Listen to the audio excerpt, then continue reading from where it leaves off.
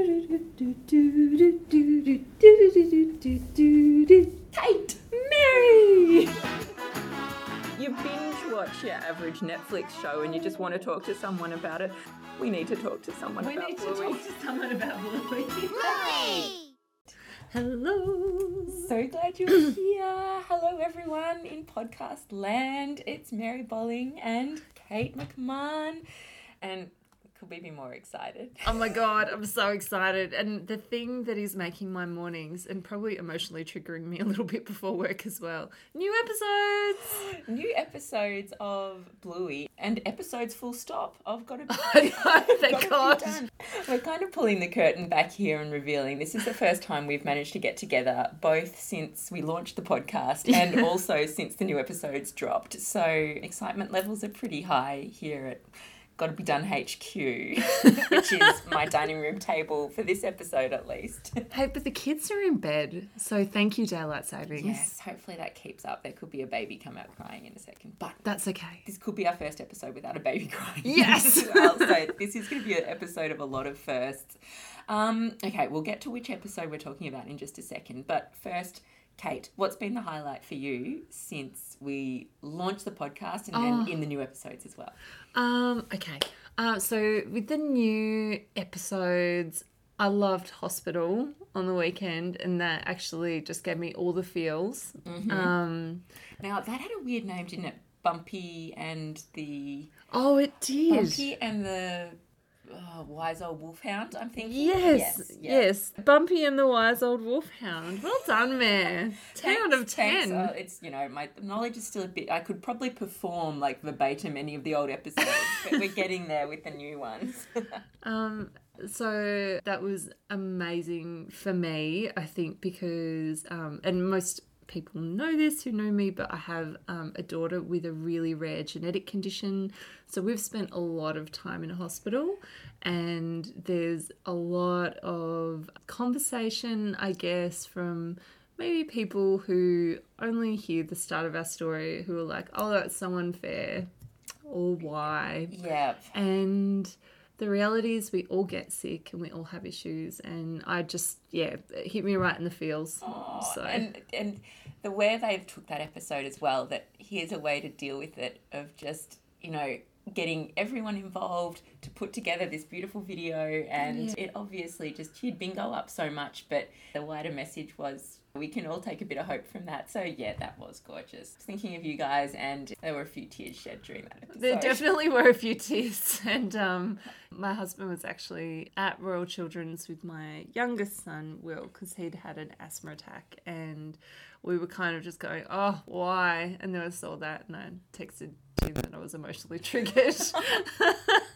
It's like you knew, Ludo. You knew. I feel like Bluey there might be triggerings all over town with Bluey. The new episodes are just so real to life. It's been great so far. And what else has been great for me is just hearing how many people are into Bluey as much as we are. We're on the socials now. We've got a few eps out in podcast land, and just all we're hearing back is this show is making our parenting life. And, some kids like it as well, apparently. Yeah. But it really is the parents coming back to us and going, we love Bluey. So I'm glad we're not alone. It's making me feel less crazy. Yeah, I think having other people out there in the Twitterverse who also want to debrief has given me the incentive to keep plugging ahead. We'll keep finding these small windows of time in the gaps of our lives.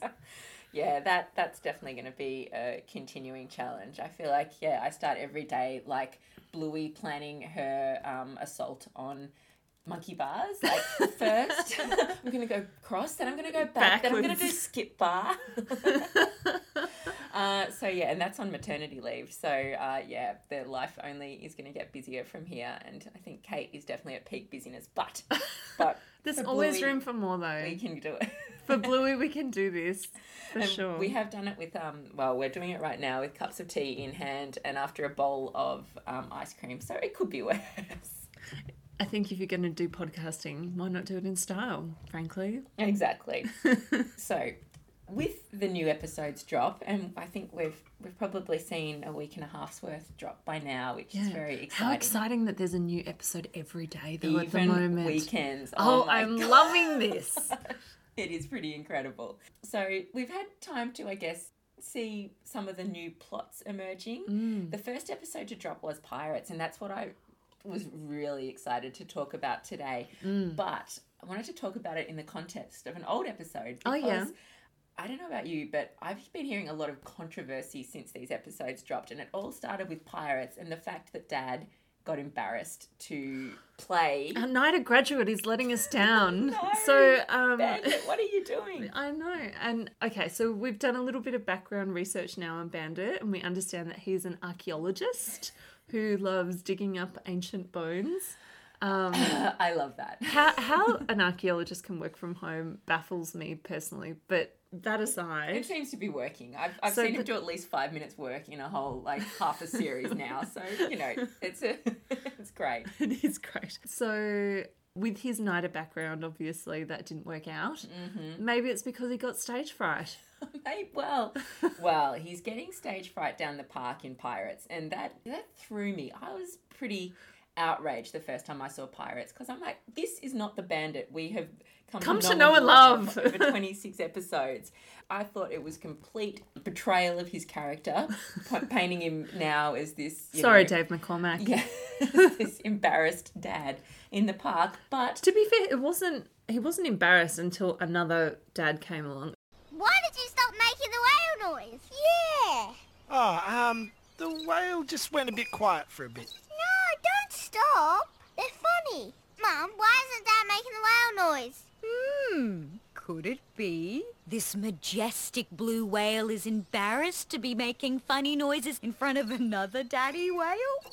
I'm guessing it was the equivalent of the cool hipster dad or something like that. well, who is this cool hipster dad that's cooler than Bandit? Because no one is cooler than No one Bandit is cooler. in my book. But as I sort of complained to everyone who would listen to me about this betrayal of Bandit's character, a lot of parents were coming back and saying, no, that fits. That fits because How? in Wagon Ride, he was pretty unenthusiastic about playing buses with the girls. I'm like, maybe. And I thought he was okay. Well, I thought he was okay too. But is it just not putting in the extra oomph? Well, I think, he definitely had toned it down in Wagon Ride. And also, so many people have said to me, it makes me appreciate him more as a character because he is flawed. I'm like, this is getting very deep for talking very about deep about an a ABC preschool's children's show. TV show. So, where does it sit with you? How's Bandit doing on character? Well, realisation. like you, I was slightly surprised that the poo whale didn't want, which to me is the call of the season. Yes. Bandit, who was playing the blue whale in the park. In this game of Pirates that Mum is narrating like a champ. Gotcha. Oh, and the brave pirate saved her greedy friend. Big pleasure. And the ocean was calm again. I have to say, she could be. Jeffrey Rush? I don't know. Is No, he no, I don't think he's. Are there any good pirates left that we can name check? Johnny Depp isn't much better these days. No. Keira Knightley. Okay, Mum is Keira Knightley. This is good. So Mum is narrating this fantastic tale, which is centred about being brave. And do we know where Missy fits in the picture? I don't think we've seen Missy before. She's No. a very little dog. She seems like a cavoodle, maybe, perhaps. Could be, yeah. Yeah, something fluffy. Anyway, and she's obviously a bit scared. Missy, come back. And one of the pirates went and hung out behind a lighthouse, which is fine. But this was a chance for the little pirate to be super brave. She'll be super brave when she's ready. Pirates seems to be a game that they play regularly, and it's a game played on those hammock swings, which you see now in your more modern park, I guess. Yes. I'd never really known what those hammock swings were for, but now I understand they are both pirate ships and whales' intestines. So that's been a good discovery. I definitely know how to play My on them kids now. usually just put tanbuck on them. So maybe we can start merging into treasure. Tambuck, when we play, becomes all sorts of foods. So pretending that Tambuck is treasure is probably a good move for us. Less of it might get ingested. Oh my god, the Hopefully. Just Tanbuck is the worst. It is pretty If feral. I could go and put that fake play stuff on every playground in Melbourne, totally would. Yeah, no, I do Like, it's quite understand that. disgusting, Yeah, isn't it? Well, I find the fake play stuff pretty disgusting as well, though. That just gets dirty and then needs to be, like, hit with a hose or something. Like a good gurney. Whereas Tanbuck, you can't tell if it's filthy when your kids eat it. So I Yeah. guess that's something.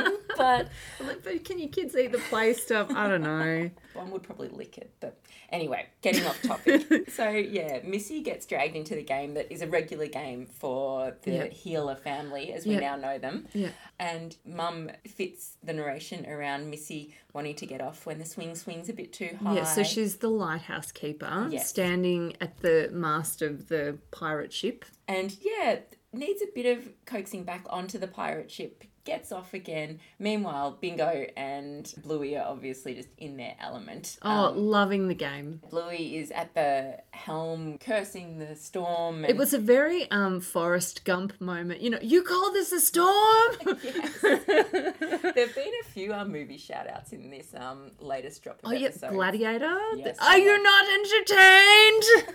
Yes, exactly. Okay, so the key moment of this episode is where Dad is being the blue whale attacking the pirate ship, and suddenly Dad and his kid rock up on the swings behind them. Suddenly and, the whale that is making all the garbledy noises just... yeah, barely a peep out of him. But Mum turns that around into a challenge to everyone involved in the story being brave. Oh, and she climbed up into the whale's mouth! No, she don't.